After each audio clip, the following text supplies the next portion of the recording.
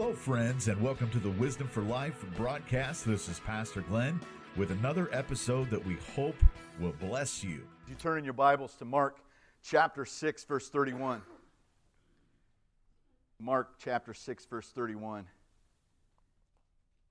I did get word yesterday down from Doug Clay, who is our General Council Superintendent, to John Wooten, which is our Ohio Ministry Network Superintendent, to my presbyter, to my cell phone yesterday, that all of the Assembly of God leadership is asking us to go ahead and postpone our services. This will be the last corporate service we'll have together for the next few weeks. We will be streaming online at the same service time. So that'd be Sunday morning, 10:30 a.m., Wednesday evening, 6:30 p.m., I know many of you are here because you're faithful. We have many faithful people that are a part of this church. I want to tell you that this is something that's regrettable to me. I love this church very much. The board and I have really prayed hard. We have people that are in authority over us that have asked us, and we're going to follow that authority. But I want to tell you something. It's really going to be hard not to see you. So I'm going to bug you to death on the phone. Okay? I'm going to call you. I'm going to send you cards. I'm going to love on you. I'm going to visit where it's appropriate, when it's appropriate. If you miss one of the live streaming services, you can go to our webpage, which is firstassemblyag.com, and all of our services are recorded there as well. So you can go back on Facebook, catch it on Facebook later or live, or you can catch it on our website as well. If you would be faithful in your giving, that would be such a blessing, and we know that you will. I shouldn't even have to bring it up. But you can give online through text give and online give, and of course snail mail works pretty well too, okay? If you have a need, a prayer request, a need, please contact the office. I'll still be pastoring. That doesn't mean I'm listen, I love pastoring and serving you. So call the office if you have a prayer need. If there's something I can do to serve you, please make sure that I'm aware of it. We have deacons on board and ready to help as well. And remember, our office number is 419-422-3019. Praise the Lord. When I was a kid, you'd watch the TV, and probably your favorite TV show would be on, and then they'd cut off in the middle of the TV show with a government moment. That's just what we'll call it. I got something else in my mind. It would bust through in your TV show, and it would say, "This is a test of the emergency broadcast system. This is only a test." And then the most god-awful sound, if your TV was up at all, and you would just be, I don't know about you, but I'd be like, no, Church, this is just a test. We're going to pass it. In Jesus' name, we're going to pass it. Don't have a micro view here. Have a macro view. Have a God's eye view of what's going on here. Even with your television sets or even with a nice HD picture, you can see a picture and focus in on one little pixel, and it be black, and it be dark. But if you just back away by faith and begin to see over time just what God might be doing through all this. Don't think for a moment that there isn't a bigger picture if you'll just step back just a little bit in faith and see the big picture, God's eye view of what He's doing in the world. Let me tell you, Sarah was right when she quoted Romans 8:28. God works all things together for the good, for those that love God and are called according to His purpose. Doesn't say all things are good. Doesn't say COVID-19's good. But God will work all things together for the good. Amen? There will be souls that will come out of this. And hey, I'm going to say it. Let's close some abortion clinics. We're going to close some things down. Let's see some lives saved. Amen? Come on. Did you know you were in a Bible church? Come on now. Mark 6:31. I want to talk about how life is better together. Especially want to cover how sometimes less is more. And we're kind of in that mode right now, where many of us are going to worship the Lord, and there won't be as many people, but there will be people. Amen? And did you know Amish do that? They get together and yeah, I know because my wife reads all those books, man. All those Beverly whatever books. Yeah. Yeah, she likes them. She tells me about them, but they get together and worship from their home. We can have family altar, amen? Amen. So get a load of this. Mark 6:31, it says, "Then Jesus said, 'Hey, let's get away from the crowds.'" You didn't know that was in the Bible. Let's get away from the crowds. Sometimes it's okay to get away from the crowds. It says, let's get away from the crowds for a little while and rest. For so many people were coming and going that they scarcely had time to eat. This is why I love my God. He found time to get away from the crowds and eat. Come on, pray with me. Pray with me. Father, in the name of Jesus, I thank you, God, for the joy that's in this place. God, for the hope that is in our hearts. I thank you that, God, we serve a relational God who loved us so much that He sent His Son to come and do life with us. And that meant that, God, sometimes He got alone and He got intimate with people and ministered to people one-on-one and took advantage of where your Spirit was leading Him. Father, thank you so much that we can do the same. That in the coming weeks, we're going to see, God, our families blessed, lives touched and blessed in ways we've never thought were possible. And we give you the praise and the honor and thanks in Jesus' name. Amen. Amen. I don't know how big your family is, but I kind of was adopted into the Irish mob of a family when I married Sarah, the O'Banions, the famous O'Banions. You can look them up. Historically, they ran the mob from Chicago. And no kidding. So it was really, I had to really keep my act together or probably be shot. Not really, but they were some mean dudes in her family. She's got a really big family. And when the family goes out to eat, the interesting thing is, and I've changed over time, but the interesting thing is when the family goes out to eat, everybody goes out to eat. Come on. Anybody else do that? Where like everybody in your family has to go at the same time. Now, I don't know what the number is in your head, but ours is more like 50 or 60. I'm not kidding you. I'm not kidding you. So when you go out for lunch, you're really going out for dinner. Because by the time you get your food, come on, church. But by the time everybody orders and everybody sits down and everybody takes their place and the whole family actually gets there, it's really almost supper time. So I have to order for 2 meals. Okay? And that's what it's like to be in O'Banion. And I call myself one too. I'm part of the family. When I first came into the family, I thought that was crazy. Because I'm like, listen, I'm not going to get to talk to any more than 1 or 2 of you, so I don't know why we're all going out. Over time, I started to take a lot of love and a lot of family respect and reverence for us all being together. So I'm with you. It's hard for a pastor to not see the whole family of God together in one place at one time. It really is hard. And it doesn't matter to me if I miss a meal. If I could see, I'd even do that. My wife says, wow. Pray for her. She literally said, wow. Are you on my side? Okay. I think a lot of times, though, we measure success in the metric of quantity. Whereas Jesus, many times, measured relational health and success with the metric of quality.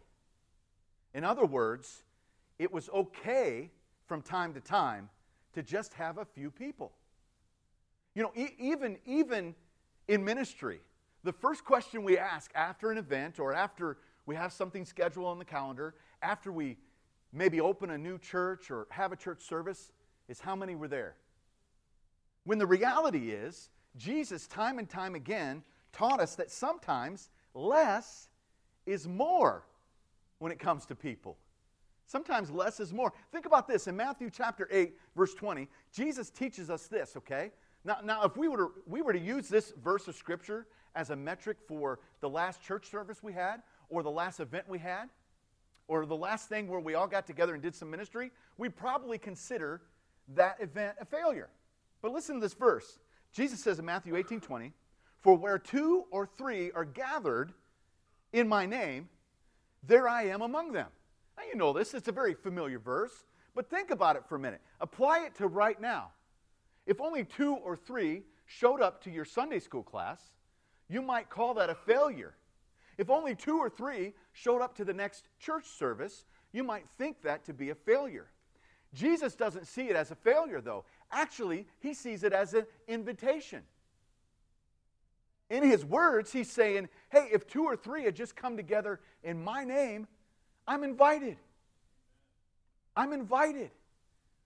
What is our metric? Is our metric sometimes how many?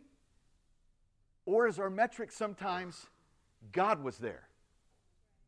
You know, many can get together, but not in his name. Come on.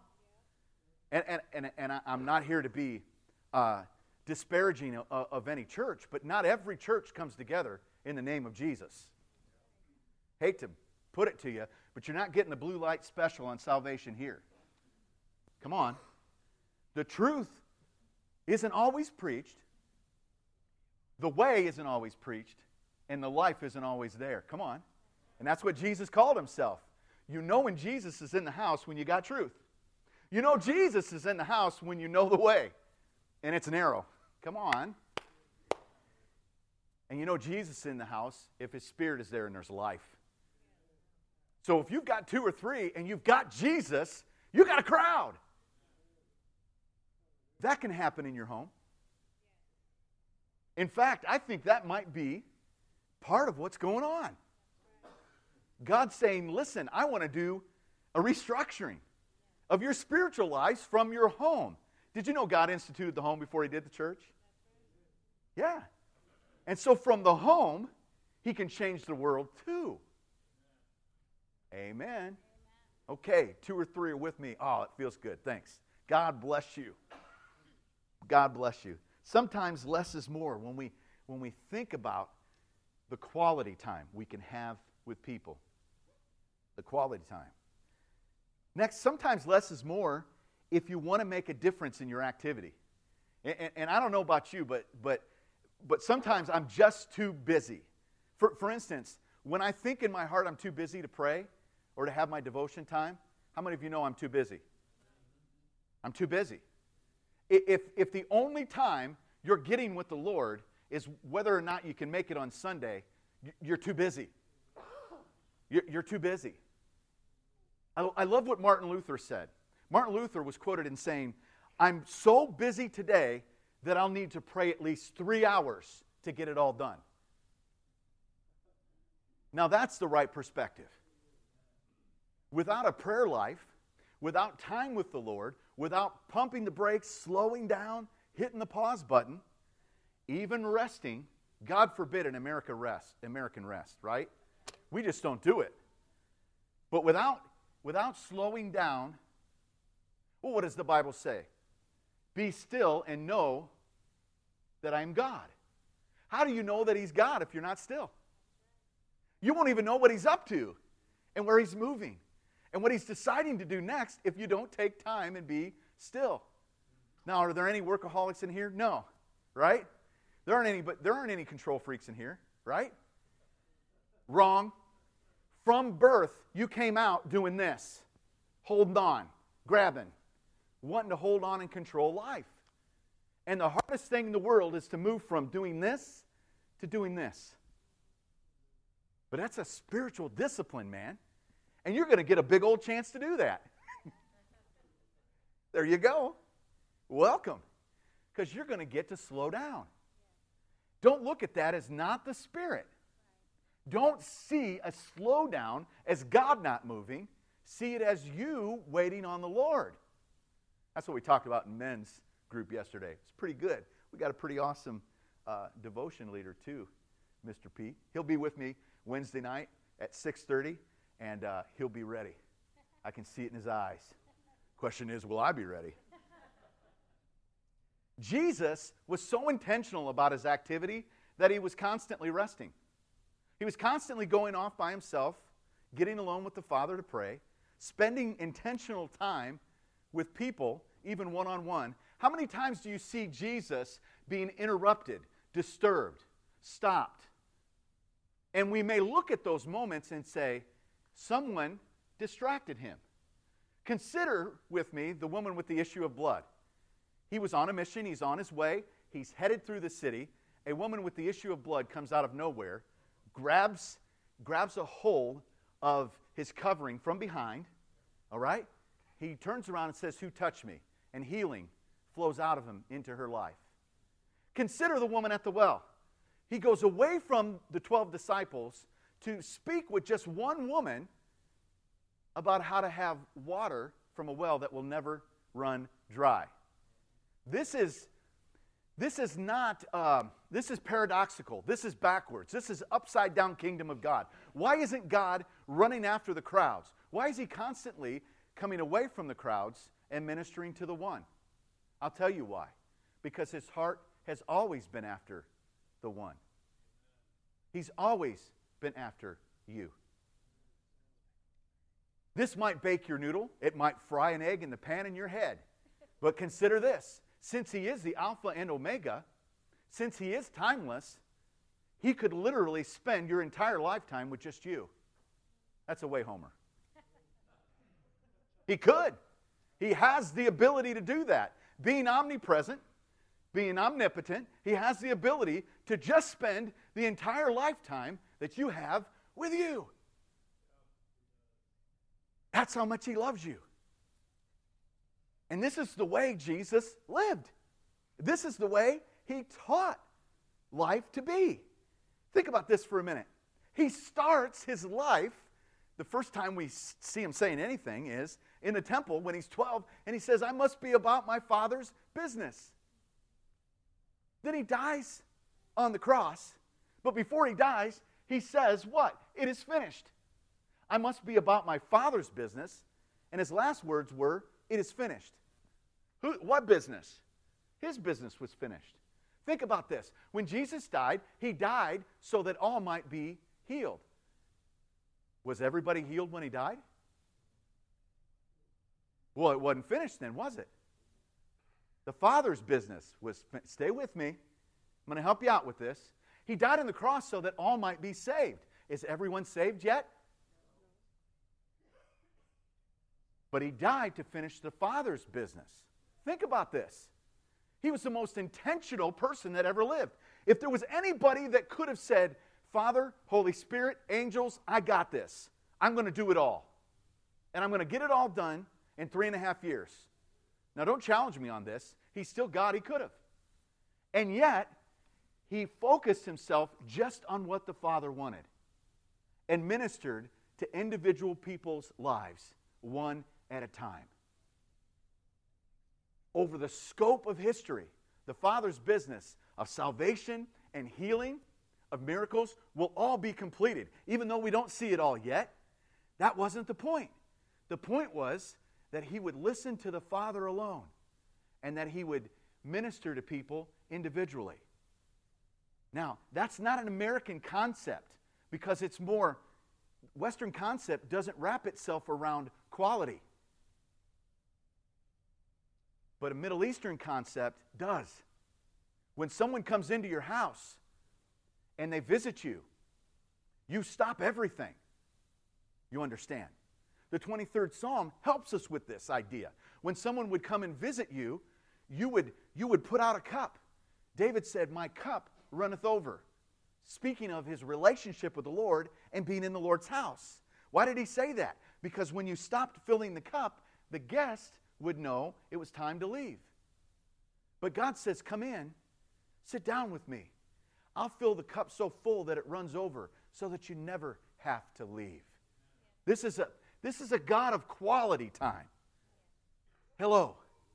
Even if it means you got to spend some time with your kids now and build some Legos, which you'll step on with your bare feet later and need to repent of. What you'll do. Maybe. If anyone could have done it all, it was Jesus. Yet he was so intentional. He was so intentional. He did exactly what the Father had said. And he rested and he spent time with the Father. And he made sure that he was living up to what the Father told him to do. In your Bible in the Old Testament, there's a thing called 10 Commandments. We all believe those, right? Especially when it says, "Thou shalt not murder." But do you know that there's a commandment that says honor the Sabbath? Do you know that's a commandment too? You're supposed to take a day out of every week and give it to the Lord. Hello? Now, I don't want to see you in the foyer later and argue with you what day that's going to be. I just want to challenge you to understand that God did that so that you would learn to see what's important. Working all the time and being busy in activity all the time is not what He deems important. Relationship with Him and with your family is what He calls important. Let me go a little bit farther. Not only were they to take one day a week, they were to take 1 year out of 7 and let the land rest. Now, if you're a farmer, that's tough stuff. But most people were. Think about this for a moment. That would mean everybody for a year would stop what they were doing, and they would do it so that the land would be able to be reminded, and that people would be reminded that the land belongs to the Lord. Did you know He owns this earth? That means He owns what's going on this earth right now. Oh, this gets better. That means He owns what's happening to people right now. And no matter how the media or the news brings it across, God still owns it. It's still His. Amen? Yeah, isn't that true? So you serve a God who owns this. And what they would do is they'd let 1 year out of 7 for the land to rest. Later on, they didn't do that. They ended up in captivity for 490 years because they had missed 70 of those 7s. Hello? How many of you know if God says it, it's going to happen? Can I go a little bit farther? This gets even better because on the year of Jubilee, on the 49th year, it'd start Jubilee, all debts were paid. Boy, that sounds awesome, man. I'm ready to go OT, aren't you? All the debts were paid. This was to show that, listen, we aren't to live our lives into debt. We're not to live our lives for creditors. We're to live our lives for the Lord and for one another. And so indentured servants, these were people that couldn't pay their debts, had to work for years to pay them off as slaves. Well, when Jubilee came, they were set free. Isn't it cool that Jesus later, reading from a scroll in Isaiah, and He's doing it in a synagogue, He says, this is the acceptable year of the Lord, right now. You know what He was saying? This is the year of Jubilee. He says, hey, I've come to set the captive free. So now we've got time to serve God and serve one another. We serve a God that's about relationship. And that's why He set those things up in the Old Testament. If God pumps the brakes on you and hits the pause button in your life, just remember, you're no better than Joseph. Do you remember Joseph? Joseph had this dream. He had this dream that God would somehow use him. And he went off and ran his mouth. Now, nobody ever runs their mouth. I know you don't. Okay? Especially if God calls you to something. You never run your mouth, do you? Maybe I've done it a few times. He goes off and runs his mouth. He tells his brother about what was the dream. And you know what happens? They sell him off as a slave. They throw him in a pit. They sell him off as a slave. He ends up in a dungeon. Boy, that's happy times. It's not till 20 years later. Can you say pump the brakes?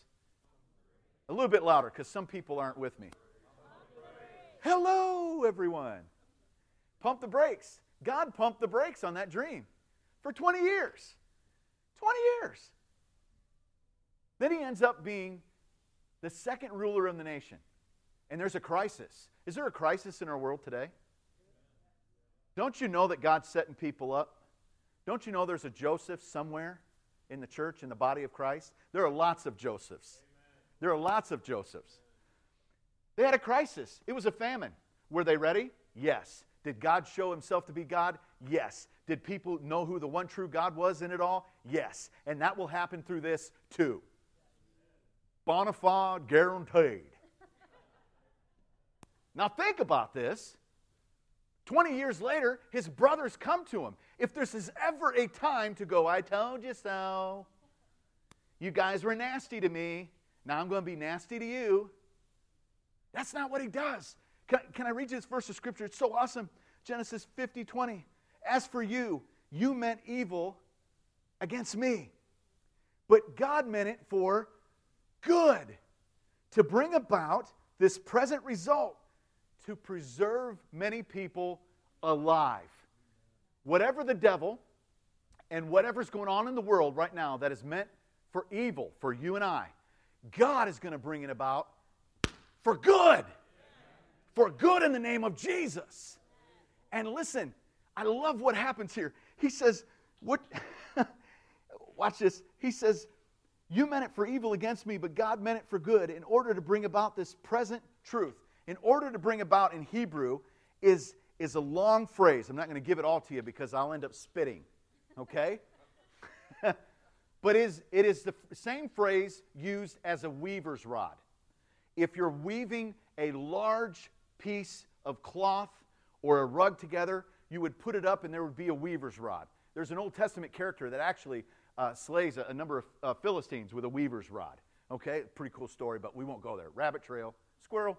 Okay, so anyway, the phrase here means like a weaver's rod. You weaved something together for evil. But God is reweaving it into something good. And that's what Joseph is saying. Listen, you need to understand that God's got this, and God's going to do something good with this. But not just for you, for the whole world. He's going to bless people. He's going to give people life, not death. Amen? Hey, look at the next one here. Most of the time, less is more if you want a light and joyful heart. Not only is less more when it comes to activity, you know, God can pump the brakes for 20 years. Then you wake up and a bunch of people are saved. It's the story of Joseph. Hey, less is more also when we have a joyful heart. I don't know what you're walking around with in your heart or in your mind, but you're about to get a lot more time to think about what you need to be thinking about. What's really important. Your loved ones, your grandkids, listen, your kids, your family. You're going to get an opportunity to do that. Take it. Don't see this as, well, I can't go down to my favorite restaurant and keep getting fat. You could actually go into your kitchen and cook something. That's unbelievable. It's unheard of. You could actually sit down with your family and see each other face to face and it not be fast food. Hallelujah. I love this. My wife has been cooking for days. It's revival in the Hammonds home. It's awesome, man. I got a joyful heart. I'm not weighed down. I don't have all these burdens. I don't have so much to think about. Lighten up. Jesus knew he would take on the sins of the world and face the full wrath of the Father on the cross. And yet the Bible says this about him. Watch this. It says that he enjoyed his life. He enjoyed life. Matthew 11:19. The Son of Man came enjoying life.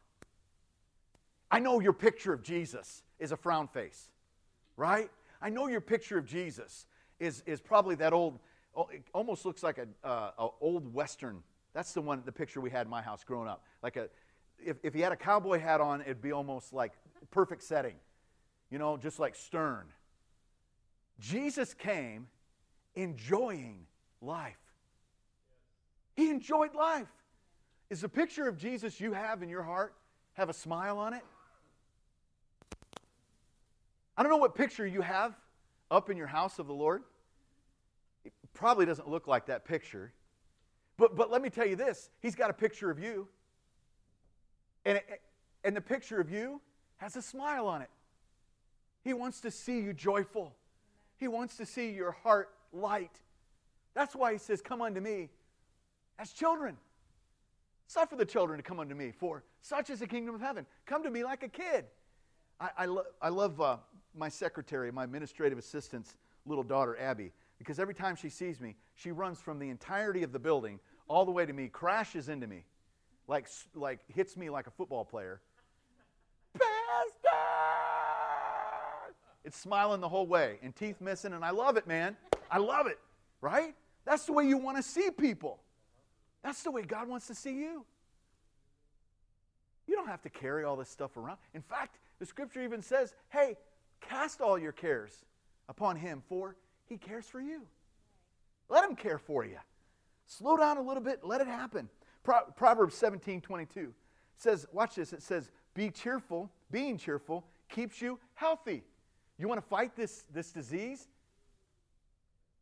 Will you cheer up? Oh, my Lanta, man. Tell a few jokes, even a few dad jokes. Even a few Pastor Glenn jokes might cheer someone up. Watch, it says it's a slow death to be gloomy all the time. There you go. You want to live? Be cheerful. You know he provided that for you on the cross too? Proverbs 12:25, it says, anxiety in a man's heart weighs him down. You don't have to have all that weight. That's what you got your God for. You know what humor and cheerfulness is? It's life's spiritual shock absorber, right? Listen, Ohio has far better roads than where I'm from, all right? But if you just drive across the state line into Michigan, you suddenly realize whether you have shock absorbers or not. And to all those watching online that live in Michigan, God bless you, because your car is about to fall apart. But your life is on a road. And if you're not cheerful, you're going to hit some potholes. And it's going to leave you stranded, man. You're going to have to cheer up. You're going to have to trust your God. You're going to have to see that he's bigger than all this. You're going to have to start talking about funny stuff. Laugh at some of the dumb stuff you do all day.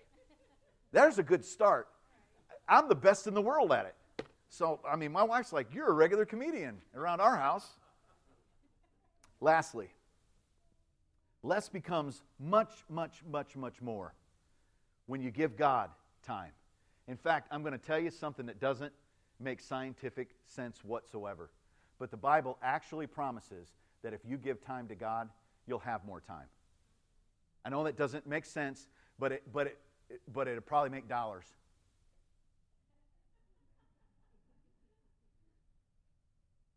Just like when I tithe to the Lord, it just seems like I can do more with 90% than I can with 100.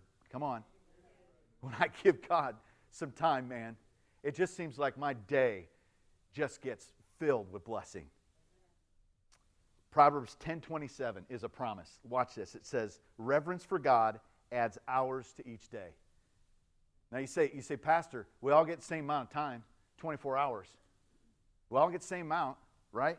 What does that equal? 168 hours a week. How about that, huh? I know a fact or few. But listen, the truth is, what you end up doing in that time could actually be way more productive if you started with giving God a little bit more time. Okay? It expands your day. It blesses your day. Like Abraham, you start to get the Midas touch. Midas touch. Used to be a commercial, Midas touch, but you know what I mean. King Midas. You get the Midas touch. Things start working for you and get easier for you and better for you. Look at it this way. You do a lot more waiting than you probably realize. Did you know that? How much waiting do you think you do? Well, let's just check this out.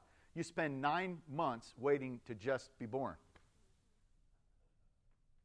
I memorized a few of these facts. You spend 30 years waiting to wake up of your life. Hello. Get this. You spend 2 years of your life returning phone calls that nobody ever answers. You spend 6 months of your life opening mail that's junk. You spend 4 years of your life waiting in line. Now think about this. You're doing a lot more waiting than you realize. And you look at this situation, you say, I've got to wait a few weeks or maybe a couple months.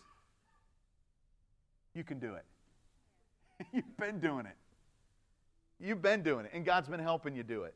You'll make it. You'll make it. Just cheer up, spend some time with God, and that time you do spend with God is going to be more fruitful. More fruitful than probably you realize. You see, I want you to take care, in closing, I want you to take care of the goose. Don't let the devil get your goose. Don't let him goose you. I'm serious now. You know the old Aesop fable, right? There was a couple that had a goose, and the goose started dropping golden eggs. Now, that's a good goose, man. Right? Who was saying they were selling goose eggs the other day? Was that in Jamaica? I think they were selling goose eggs or something. That's nasty. Anyway, this particular goose was dropping golden eggs, and they were getting used to loving the golden eggs from the goose. And you know by the end of the story that they fell so much in love with the golden eggs and not so much in love with the goose that they killed the goose. They killed the goose because they thought they could get all the golden eggs at once. And in killing the goose, they realized there were no more golden eggs. Your golden goose is your time with God. That is the thing that's working in your life. If everything else shuts down, go back to your goose and care for the goose, your time with God. Don't let the devil kill your goose and trick you into thinking that if it dies, you'll get more. You won't get more, you'll get less. Spend some time with the Lord. So look at each of these things that are going on in your life right now and see them as God still in control, looking to bless you, not to harm you, looking to give you a hope and a future. Spend that quality time with Him. Spend that quality time with your family. Spend quality time in the kitchen. Spend quality time calling people. Do an old-fashioned letter. Take out a pen and write someone a letter and tell them how much you care about them and mail it to them. Don't lick the envelope. Give it an old tuck and send. And bless people the good old-fashioned way. Love people. Let this slowdown be a setup for something spiritual to happen in your life.